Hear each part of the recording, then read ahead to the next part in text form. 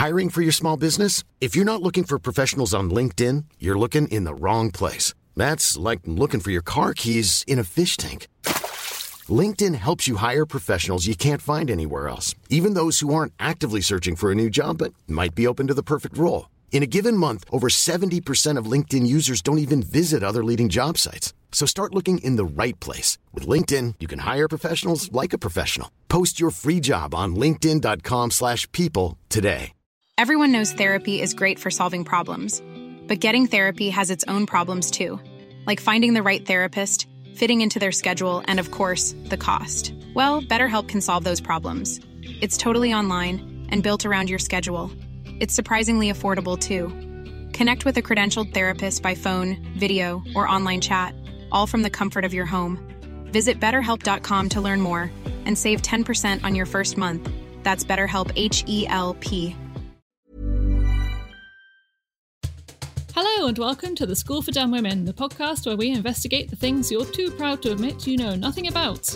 Although other schools are cancelled right now, we're pleased to report that we are still running as normal, as we go under the government radar due to our clandestine and frankly illegal setup. I'm your host woman and pro-paperwork manipulator, Hannah Varrell. With me is twice-convicted dinner lady, Alexandra Haddo. I've kept my links with the school canteen black market if anyone wants some weapons-grade roly-poly and custard, Hannah. And sexually active milk monitor, Caroline O'Donoghue. Milk, milk, lemonade, round the corner fudge is made.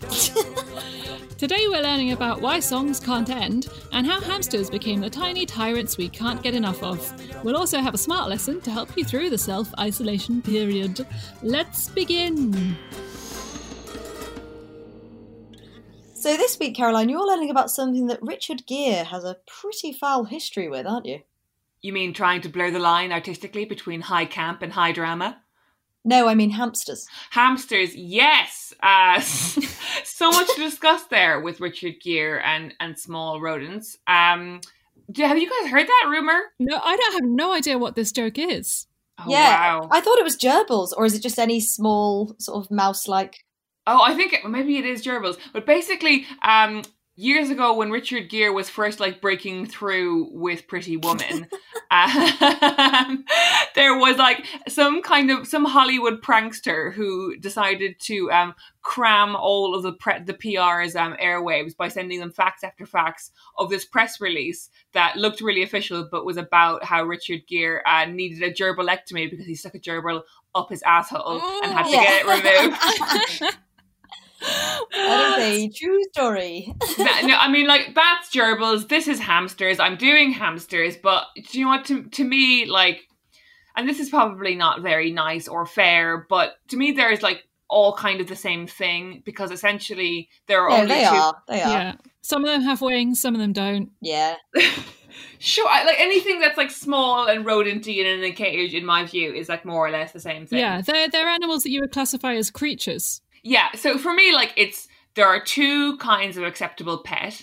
There is cat and there is dog. And anything bigger than those things is livestock, like a horse. And anything smaller than those things, like a fish or a bird, it's interior design. Do you know what I mean? It's not really...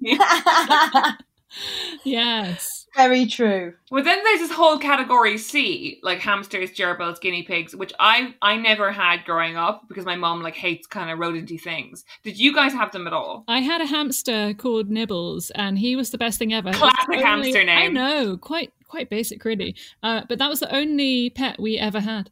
Really? Yeah, and he was great. He tried to escape through the kitchen cabinets one time. Another classic hamster move. That required some dismantling of the cabinets to get him out. So that was fun. The thing about hamsters is that considering they're you can buy one for 12 quid any day of the week or whatever, they're very ingenious, mischievous, mysterious and weird animals. And I've learned so much about them and I'm really excited to tell you because whoo boy was this a whim that I did not see getting as interesting as it did. All right, so hamsters. So the kind of hamster that we're the most familiar with here would be the Syrian hamster. Was Nibbles a Syrian hamster? He was a golden Syrian hamster. Yes. I wasn't allowed them because my dad was it's cruel, so we got a cat. I think your dad, as usual, is absolutely spot on. Yeah. Agreed. Jeff, so wise. So before we had Syrian hamsters, there were Chinese hamsters, which are kind of, if you look up pictures of them, they're sort of just like less cute versions of the Syrian hamsters. They're just a bit more ratty, and you're a bit less likely to fall in love with them. And there's no empirical study for what cute things are, except for maybe like size of like big eyes to size of head ratio generally. Big cheeks. They used to have big cheeks. Big cheeks. They're just less cute. But so the females were kept as pets, but the males had massive, massive balls. What? So yeah, the balls on Chinese hamsters were really huge, to the point where like I feel like that should be a new saying. You know, like, oh, you should see the tits on her. They're bigger than the balls on a Chinese hamster. It's so good, isn't it? Yeah, bigger balls than a Chinese hamster, absolutely. Someone jumping out of a plane. Oh, you don't want to mess with him. He's got bigger balls than a Chinese hamster. Honestly, it already feels so natural and fun to say that I think it's going to be a famous phrase invented by us. It is. You're so right. So the females were kept as pets. The males had massive balls, so nobody wanted them as pets. So they were used for scientific testing, and they turned out to be really useful and like just really good. And they sort of contracted diseases in a way that kind of humans did. So they were great for testing out antibiotics and stuff. And in the 1930s, there was disease going around called leishmaniasis. I can't pronounce it. Leishmaniasis, which was very frequent in sort of dry areas. It was like sand flies that would burrow underneath your skin and create these horrific sores all over your bodies. Oh, God. It was like a parasitic illness that, like, you know, was a concern. And they couldn't get enough Chinese hamsters to test on. They were really, really hard to breed in captivity. And this very famous zoologist who was working in Jerusalem called Israel Aroni, remember that name, he's going to come up a lot. He kept trying to get shipments of Chinese hamsters in, but they kept like dying on the way. It was just bad news. So he had read in like his zoology books that there was like an alternative, similar kind of creature called the Syrian hamster. They had been written about like by some early like Victorian explorers, but no one had actually captured one. So Aroni decided he was going to launch the Great Hamster Expedition. Sure. You already love this. I can feel like Hannah just like warming up. I don't know why this isn't a feature film already. I was about to say, where is the film? The first Dumb Women film. Yes. Oh, this is what I think. A lot of things that we've done are worthy of films. Like the dry cleaning guy, I think is worthy of a film. Oh yeah. So him and a couple of his like lab people, they go to Syria after like a long time. They managed to, so it was hamsters in their natural habitat. They burrow underground. They sort of found an entire wheat field, and they managed to scour over hours and days of work to burrow underneath this wheat field. I don't know how they did it, but they found this nest of a mother hamster and her 11 babies, and they were like, jackpot, fucking yes. And like they were like, oh my god, it's so amazing. She's made this little nest for them. It's like such an advanced little creature. They're so cute. Like everyone was immediately like, oh my god, look at their huge eyes and so fluffy and they're golden. Lovely. It's like Gremlins. Oh my god, exactly like Gremlins. Yes. So they're like, great, we'll just like transport these back to Jerusalem and then we'll start breeding them. So he put the mother and the family in a box, and then immediately, and the quote here is, I saw the mother hamster harden her heart and sever with ugly cruelty the head of the pup that approached her the most closely. Oof. Natural mother love led her to kill her dear child. It is better that my infant die than it be the object of an experiment performed on it by a member of the accursed human race. What the I feel like this guy had prejudged, like, he had a failed novel and then he became a hamster hunter. Oh, Alex, absolutely. This guy Aroni, he published this huge like diary of all of his findings, and he's an amazing guy. He discovered loads of different kinds of species of things, but he was also very into himself as being like the god of small animals, and he's always like ascribing like biblical things to them. It's really weird. So anyway, he was like fuck. So he separated the mother from the babies, and he's like, okay, we've separated them. We're going to transport them back to the university. Fine. On the way, him and his wife they bottle feed the the little babies who are so young they couldn't even open their eyes yet. They're like, okay, we're getting a hang of this. And then finally he gets back to the University of Jerusalem and he's like, can't wait to show off this new thing I found that nobody's ever seen in person before. Opens the box and they have escaped. No. And then John Cleese's character starts a race around the world to find them. John Cleese would be good in this. And so he's like, fuck. And then he like, because obviously now we know every household, including you, Anna, like has like a story about, oh, they chewed through the thing. That's what hamsters do. Well, we would have to save like the cardboard from toilet rolls and stuff to give to the hamster because he loved chewing on shit like that. They love to chew on shit, but obviously these people didn't know what now every 8-year-old child knows, and they just kept putting them in more. Like they kept basically this fucking mad like farce of them losing hamsters, putting hamsters back in boxes that they were like, okay, this is a really strong wooden box. You could put a hamster in a steel box and it would chew through it, I'm sure. Yeah, and they just like literally in this university, and they just keep fucking losing them. Like there's this one bit in his diary where he's like, he gives like the 5 remaining hamsters because he's now lost so many to like the boss of his like fucking whole university. He's like, here's your hamsters, sir. And the boss immediately like goes home, puts them in a wooden box, puts the box on the floor, and loses all of his hamsters. And these are like the most important academics of their day. So hamsters were very much the magicians of their time. Yeah, the David Blaine of the creature world. And so eventually they whittle it down to 3 hamsters. Out of the original 11 hamsters, they now have 3. And they're like, oh my God, we can't, now we need to make them mate, and we can't make them mate. But aren't they all siblings? Yeah. Oh. Got a problem? Don't they always bite each other's heads off? Yeah, but that's the thing. If you keep them, we know this now. And actually, I spoke with my friend Salt Erickson, who is a former veterinary nurse and a current sort of collector of like pets. She's got like hundreds of pets. She said that the reason that like most people don't have luck with hamsters is because they actually need much more space to move around than people think they do. They actually can't be in a cage like that. And when you try and like breed them in like small enclosed spaces, they get really nervous and eat each other. Oh, same. Yeah. Same, man, same. So he's down to his last 3 hamsters, and then eventually he gets the idea that he's going to take one of the remaining female hamsters, put her in a cage by herself, and like put loads and loads and loads of straw over her, and then she burrows. She gets really comfortable, and then a few days later he like introduces a male one, and like because the male one is like, oh, there's a lady in here, let's go fuck her. Then he like has to go run around all these different trails in order to find her, and by the time he gets to her, he's absolutely knackered. They hump. They have a baby. A baby? Just the one? Well, no, definitely more than that, because within a year, those 3 hamsters that Aroni had left from his expedition were 150 hamsters. No, that's yes, right. So the vast majority of domesticated hamsters are descended from this original batch of 150. What? I know. So weird.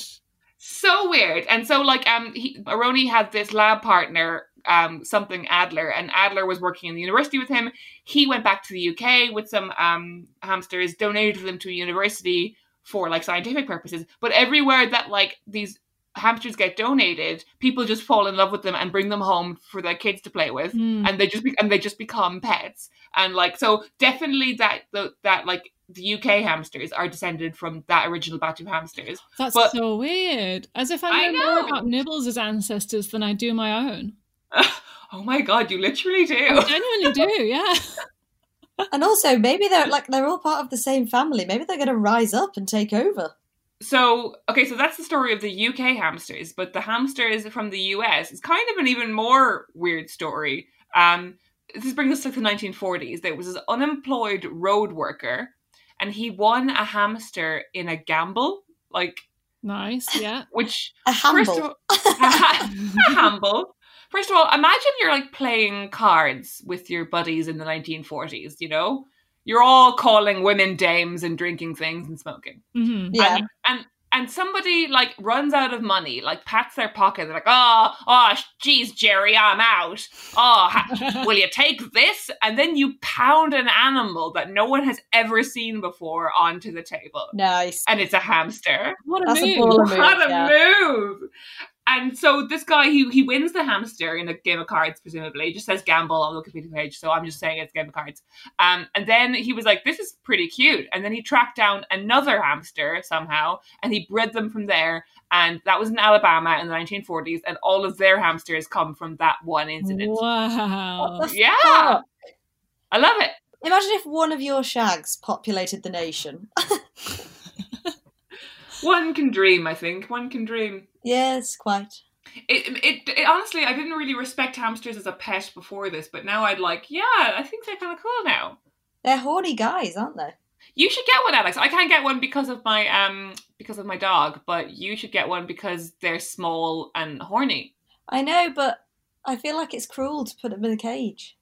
Where else are they going to be, though? I don't know, out in the fields. That's a good question, because like we talked about Free Willy a couple of weeks ago on the podcast, and the whole thing was that like you can't have a killer whale in captivity and then just kind of let it out. It won't be okay. But I feel like hamsters would be able to cope with that, because all they do, like, they still have the instincts of just like burrow and eat everything and then shag loads.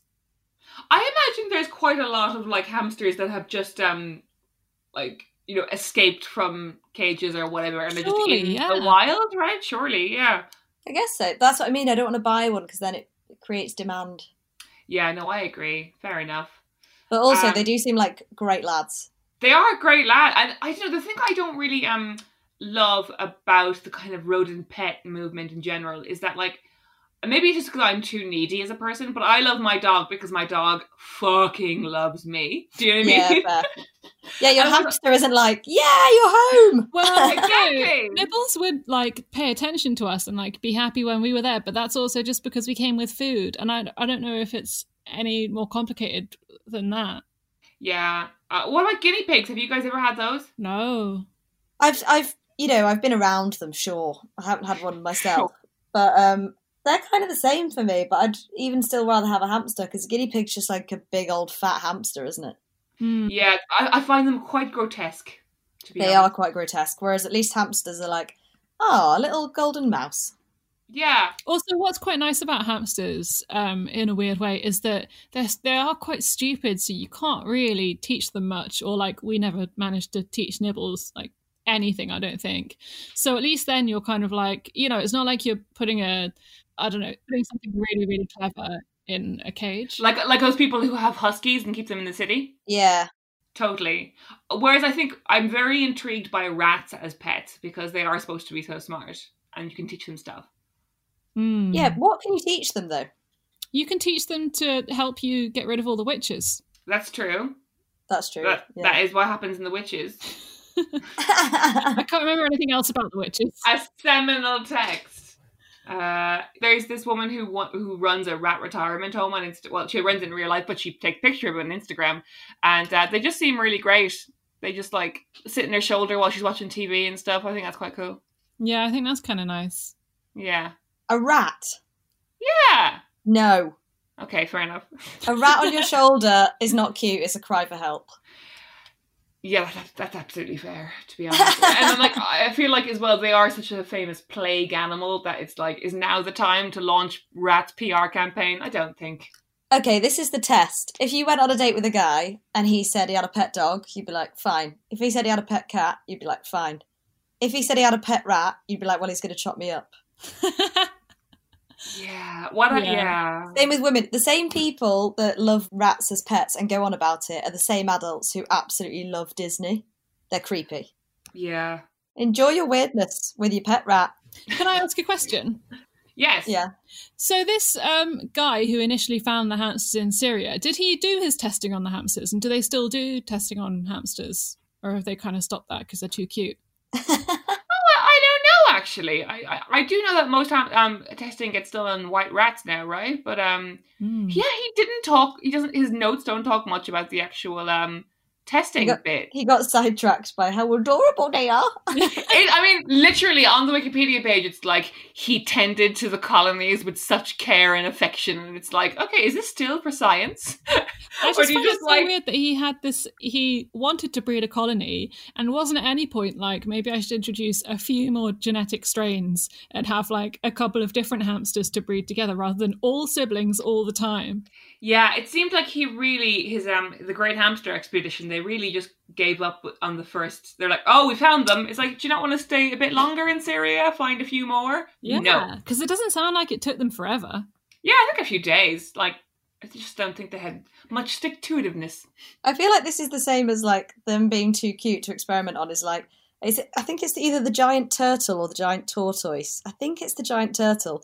It was so delicious to eat that they could never get it back to actually study it or name it because people kept eating it on the ship. Horrible! Oh my god! So it never won. I think they barely reached the UK because like basically everyone they found out how delicious they were, and I was like, God, I really want some turtle soup. That's the thing. That's all I can think about now. Is like all these beautiful ancient creatures. God, they must be delicious. Yeah, and to the extent that there's still like recipes for mock turtle soup, like it's so good that people are trying to imitate it even now. Oh my god, I've only just realised that mock turtle soup, mock is like as in it's not turtle. I can't believe it's not turtle. I just thought that was just like a breed of turtle. Hilarious turtle soup. Whoops. Yeah, so the hamsters basically cuted their way out. They're like a fit woman, like getting out of a parking fine, basically. Oh, who, me? Oh, tiny little cute hamster. All horny and ready. Yeah, so that's basically hamsters for you guys. I hope you found it enlightening. I did. Yeah, I really liked that. That was wonderful. Good job. Thank you.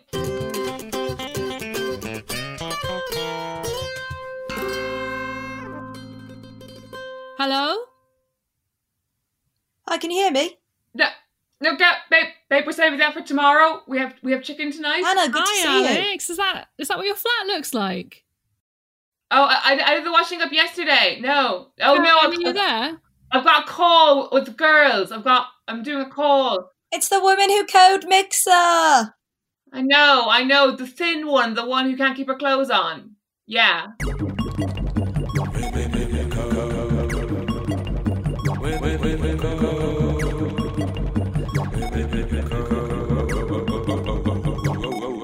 Hi guys.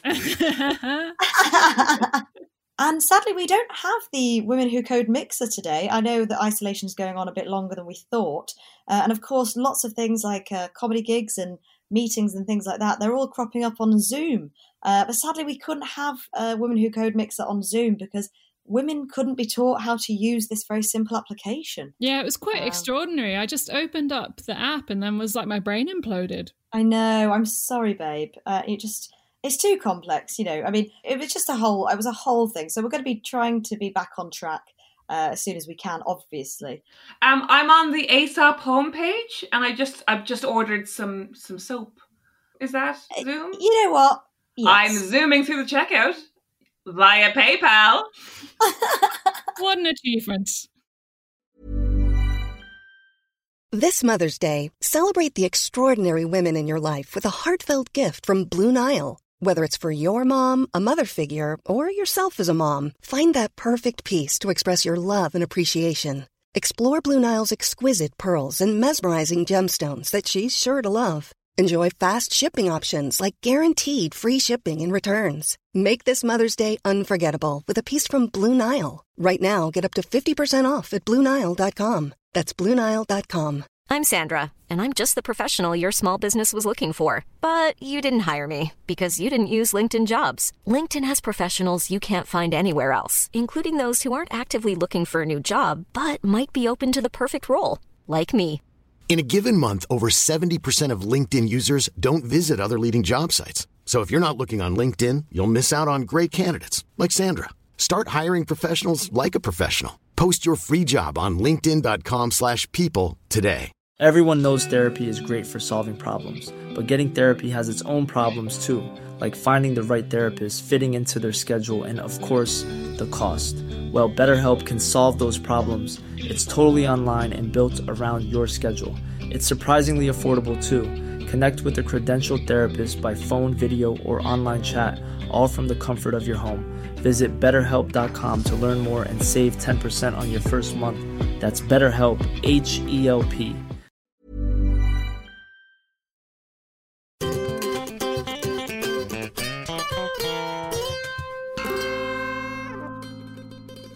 So Hannah, you've got a really interesting subject for today's section. I do, yeah. I was listening to Bill Withers the other day because Bill Withers died. That's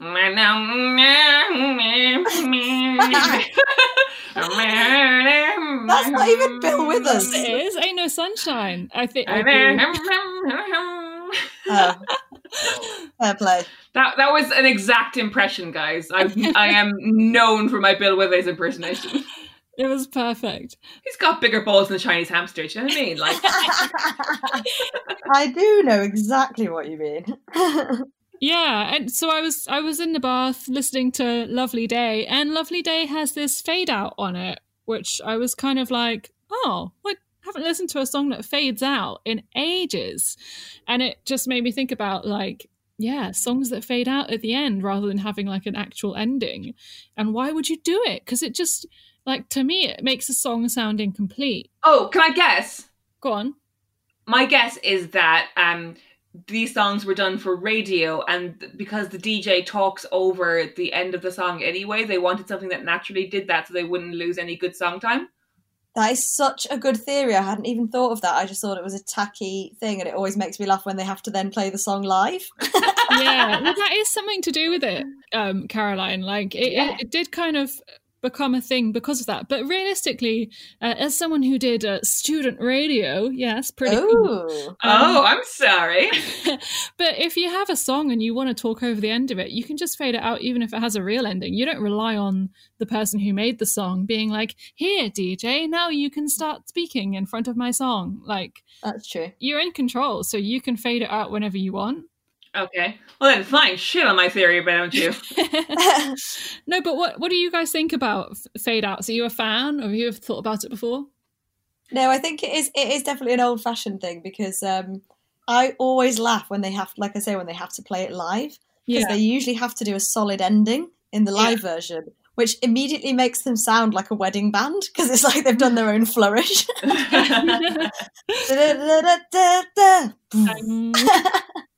There definitely is that thing, though, of like, certainly when I've written songs before, it's that thing of like, well, I can't think of a satisfying way to end this, so I'm just going to repeat the last two chorus lines like 4 times, and then like get slightly softer. You do a kind of manual fade out.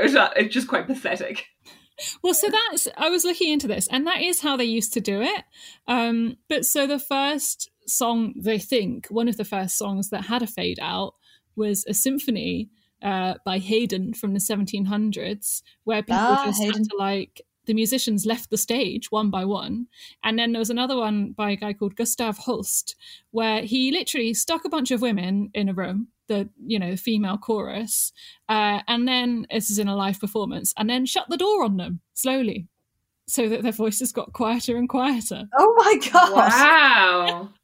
That's so interesting. Which I think is kind of amazing. That's great. And if you were recording that, you either had to get the musicians to start playing quieter, or you had to just move them away from the thing that was recording, or move the recording thing away, which was like completely impractical. Yeah. Wow. You wonder how it flourished at all, considering it was quite hard and weird to do. I know, but that's when, so basically it started to become popular. It became really popular in the 50s. Partly, I guess, I mean, there's new like electronic, like sound engineering and stuff. And I guess once you have that kind of equipment, you'd be like, hey, let's end a song. How do we do it? Like, oh, we have this fun new thing that we can do. We could fade it out. Yeah, like a trend. Like, that makes sense, right? Yeah. See what you mean. A bit like in the noughties, how every single pop song had to have a rap verse. It's like, well, everyone's doing it, so I guess we're doing it. Yeah. And with that kind of stuff as well, once it starts to become popular, then it's like a self-fulfilling prophecy, isn't it? Just Yeah. It's like, oh, you have to have Ja Rule on this verse, otherwise who knows what will happen, you know? There was a part in the mid-noughties where Ja Rule probably didn't sleep for just doing like the second chorus a little bit. I know, on like a woman's songs. song. I reckon it was always like like a female pop star song as well. And I reckon it was because like he was the only sound guy like who they could trust not to touch up the girls. Do you know what I mean? Yeah. He just like professional man comes in, does his verse, leaves again. Nice to everyone. A lot of work with Ashanti. A lot of work with Ashanti. But then he did Fire Festival after he came out of jail, and I think was with a man. Oh and hang on. And his real name's Jeffrey Atkins, which is just like the coolest name ever for the fact that he's... I like that because Alex, both of our dads are called Jeff. Yeah. So you guys are pairing off again against me. Fine. Peter O'Donoghue's a fox as well, you know. He is a fox. His birthday on Friday, actually. Everyone give him a text. Happy birthday. Yeah. Oh, happy birthday, Peter, who, my only conversation with me, he said, "Are you one of the stupid women?" I was like, yes, and also I have a podcast. Love it. There's a really good article on Slate about this, which was, do you know when you're thinking of a subject for dumb women and you're like, that's fantastic, that'll be really interesting, and you find an article that just says exactly everything that you want to know, and you're like, that's so great. good. And also that's so kind sweet. of annoying because someone had this exact thought process and asked all the questions that I would have asked. Yeah. Oh yeah, it's almost like, is there any ground left to tread? I know, yeah. Yeah. But something that it said that was really interesting was that many early fade-outs were added simply because engineers were short on time. Or there's also a theory that sometimes there might have been a fade-out because they were recording it kind of as live, and at the end, someone did something wrong, or there was like a bad take, and they were like, for Christ's sake, Caroline, we're 3.5 minutes into that song, and then you said fuck instead of something else in the song. And so you'd just be like, okay, well, let's just use the first 3 minutes and fade it out before the mistake, which I quite liked as a theory. That's cool. But like you said, Alex, you can't replicate a fade out on stage, really, unless you kind of medley it into another song. And then actually, like, loads of musicians these days make most of their money from shows, right? Rather than, it's like shows and merch, rather than from music sales, because obviously everyone's streaming and Spotify pays like absolutely minimal income. So maybe that's part of why we don't have so many fade outs anymore. That makes sense. Because people need to play it live because that's where they make their money from. Yeah. And they're kind of creating the music for the stage. Huh. It's so 70s. I always think of 70s when I think of a fade out. Yeah. So in the 50s, it was really popular. And out of the top 10 songs in 1985, every single one of them has a fade out. But then from kind of the 90s, it just started getting really, really like unpopular. And another theory from Slate was that the decline in popularity of the fade outs coincided with iPods. And when we all had a fast forward button, like right at our thumb. Oh, yeah. Which I thought was so interesting. I was like, whoa, that totally makes sense. Because, yeah, if you get bored of a song, you just skip it. And like, when is it most likely that you'll get bored of a song? Probably when it's just repeating the chorus at the end to fade out. Yeah. Oh my god, that's bringing back such a weird memory for me. I remember first time I drove with my brother-in-law when I was like 15 to Dublin, which then I think was like a 3.5 hour trip. And like we were listening to music together, and I would like try and skip the next song. And he was like, "No, a real fan listens to the whole song." And I was like, "What?" Like, I remember being like, "All right, Bender," and hello, Alan. Yeah, you're either a skipper or you're not. Yeah. Or you're a play it 15 times and then get sick of it and never be able to hear it again. I feel like you do that, Alex. I'm both, yeah. I get on a sort of frenzy if I'm doing a specific playlist or something and I can't listen to the whole thing, but then I absolutely fad on songs. Yeah.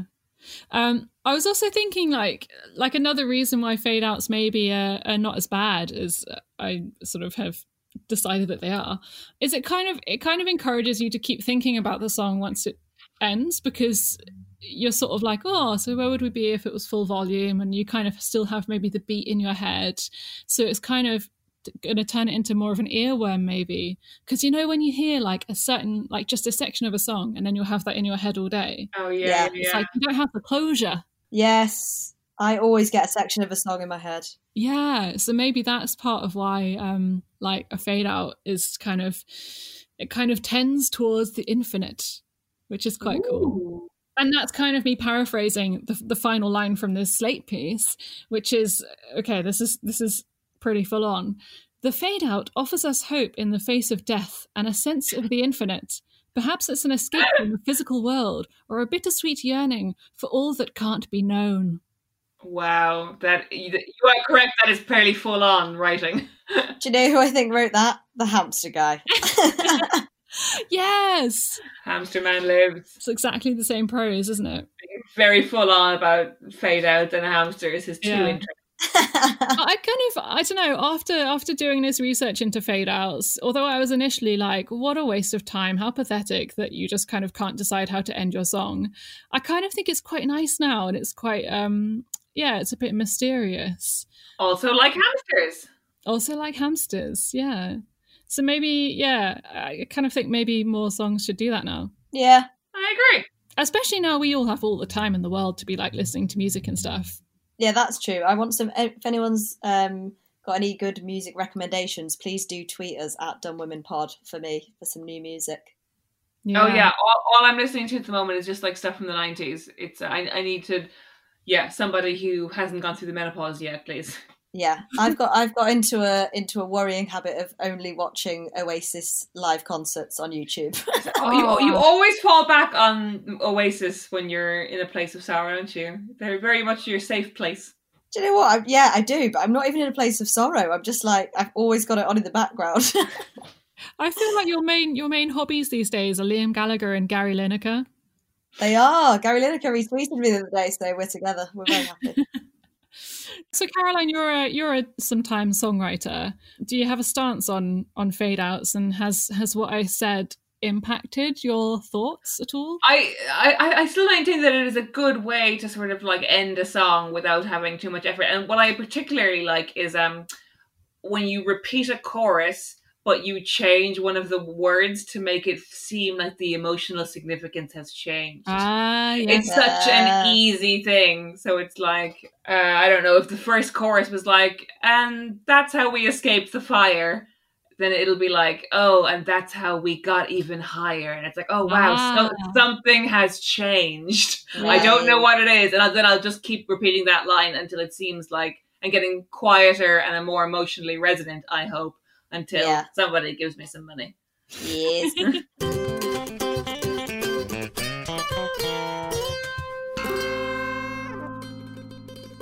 Alex, you've put together this week's Smart Lesson to help us through this quite frankly strange period of self-isolation, haven't you?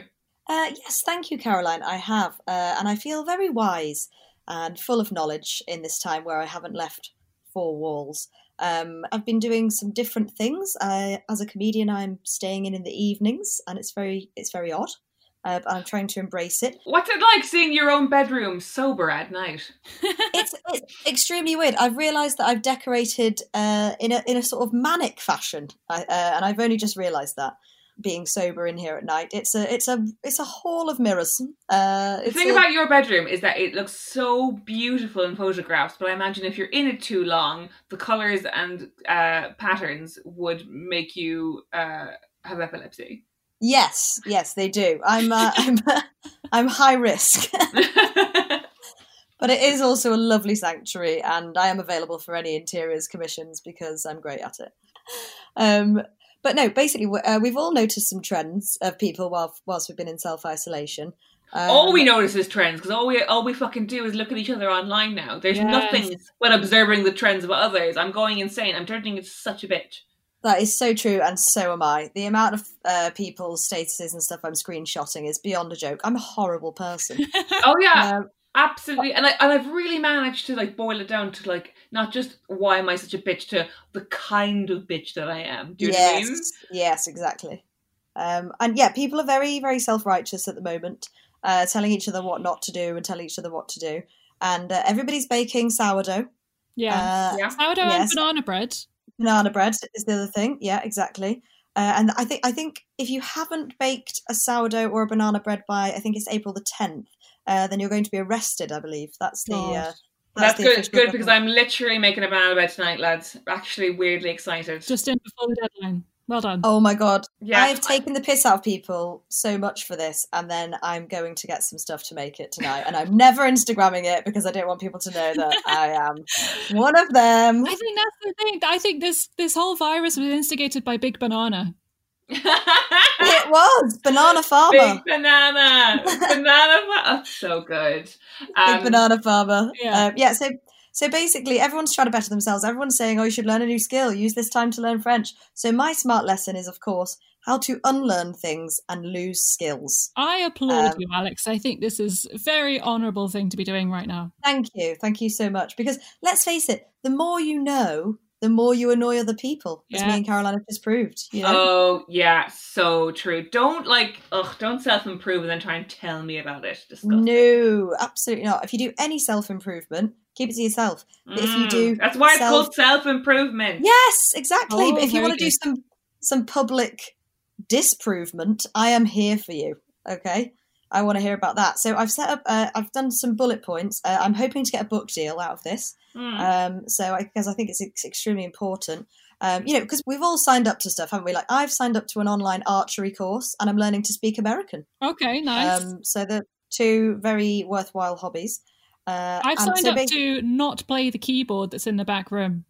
Oh, well done. How's that going? Quite well so far, yeah. Oh, excellent. Caroline? Yeah, I've started learning sign language and I'm talking exclusively to my own vagina with it. Oh, wonderful. I applaud you whilst hoping that you take my lesson on and make yourself a much worse person. And a much worse vagina. Yeah, and remember, guys, don't use your hashtag bread privilege. You have to have dough to make dough. That's what I'm going with. Yeah, man. Bread takes money and time. Yes, it does. So these are my tips to unlearn things so that people like you more, which is, as we know, the most important thing in life. Of course. So go on social media as much as possible. I can't express enough how being on Twitter makes you dumber by the second. So that's extremely important. I have a good tip for that, which is have one social media site on your laptop and another on your phone at the same time. Oh, excellent, Hannah. Thank you. I will thank you in the footnotes to my book. Pick a celebrity you dislike and parrot them for all of their thoughts and opinions and make them your own. Oh, lovely. So I want no nuance. I want nothing. Yeah. That is how to make yourself dumber, but more likable, crucially. Say it is what it is at every possible opportunity. Oh my God. Do you know what? It is what it is. We're all in the same boat and it is what it is. It is what it is. AKA the most stupid argument that anyone has ever had. They interviewed a man in the park at the weekend on some news channel and they were like, why are you out? And he just went, it is what it is. My hero. Wow. And I just thought, do you know what? That's like telling someone stop showing off. There's no comeback for it, even though you know they're being horrible and stupid. But you can't help yourself. Say that where you can. Oh yeah, so this is a good exercise you can do in like your bullet journal, whatever you're using these days, your ammunition diary. So list your top 3 skills that you currently have and try to replace the space they've taken up in your brain with something pointless. For example, you can play guitar, get very into Candy Crush. Oh, love it, because it's some of the same skills. I mean, in that it's moving your hands. Moving your hands, exactly. Can you crochet a tablecloth blindfolded? Well, get into wearing blindfolds instead. I like that, yeah. Pointless, but you are doing something. Regularly call other people stupid if they don't hold the same opinion as you. That's a very important one. Any specific opinions in mind, or just all of them? Just if it's not the same as your opinion. Okay, cool. Which is, of course, the one of the celebrity you hate. What if my opinion is, it is what it is? Well, Hannah, then the universe implodes, because that's all 3 pillars of this new school of thought. And last but not least, spend long periods of time lying on your bed, preferably in a towel if you do have one. Oh, yeah. And you only sort of reference time passing by making cups of tea. Oh, so you create like a Stonehenge of teacups. Exactly, Hannah, yes. Very nice. Oh, got that 2 towel thing going on. Got that like that hair towel, which is a bath towel, and then another bath towel around your waist. Oh, and then, the double bath towel. Yeah, luxury itself. It really is. Guys, have you got any tips to add? I suppose what you could do is shouting at your neighbours. I live in a flat, but I can see people's gardens out of my flat. And someone had a barbecue the other day, and I was very tempted to shout at them. So maybe next time I will. Please do. I have to say, it wasn't a barbecue with guests. It was just annoying me because it was smelly. What many people seem to be doing, and it's actually, as I've observed over the last decade or so, a national British hobby that you're all very proud of, which is just begrudgery. Just like literally someone will be playing fucking badminton with their nephew on their parents' garden, and people will be like, nice for some having a garden, fuck you. Badminton privilege. Yeah. Exactly. It's like, guys, people have some things, other people have other things. Not everything is just saying the name of the object and then putting the word privilege on the end of it. Oh my god, I was just gonna say it's the like laziest, most boring, and also most transparent thing ever when someone like sees that somebody else is hanging out in their garden and being like, actually, you don't even understand the garden privilege that you have, and like there's nothing more annoying to me than somebody who's insecure who thinks they have a good cause. Yes.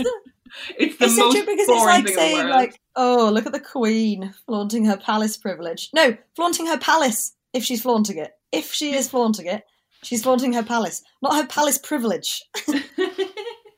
like so many things, like the word woke or whatever, there are all these concepts that began as being like quite helpful ways for us to like understand how different people experience the world differently, and they've just been like exploded and guardianified to the point where it makes no sense at all, and any fucking loser can just like stick a word next to it and like feel smart, and it absolutely makes me mad. Please put privilege on the end of everything if you want to be really dumb and unlearn stuff. Love it. I feel like I might lose my people skills by the time this is over as well. So that would be another benefit, that when I see you next, both of you, I will just put my eyes to the floor and scurry off. Oh my god. Please, one less string to your bow. Genuine worry though, like how, like when the corona is off, like how are we going to say hi to people? Are we going to hug? Are we going to go back to hugging? Forget how to hug, for sure. Oh God, I can't remember what I used to do. Did I just used to flop onto people? Don't know. I think I used to lick people's faces, but that has to stop. Slither bonelessly towards them. Yes. You were a snake in the old world. I'm an ancient demon. So that's all for this week, and it is what it is. If you enjoyed listening to this episode, you can hear more by searching School for Dumb Women on your favourite podcast app and following us on the usual social media platforms at Dumb Women Pod. You can also hear us on Soho Radio every other Thursday at 6 p.m. Thanks to Gavin Day for our artwork, Harry Harris for our jingles, and Soho Radio Studios for helping us with the remote recording. Stay safe and stay dumb. Bye! Good Borg. Good Borg.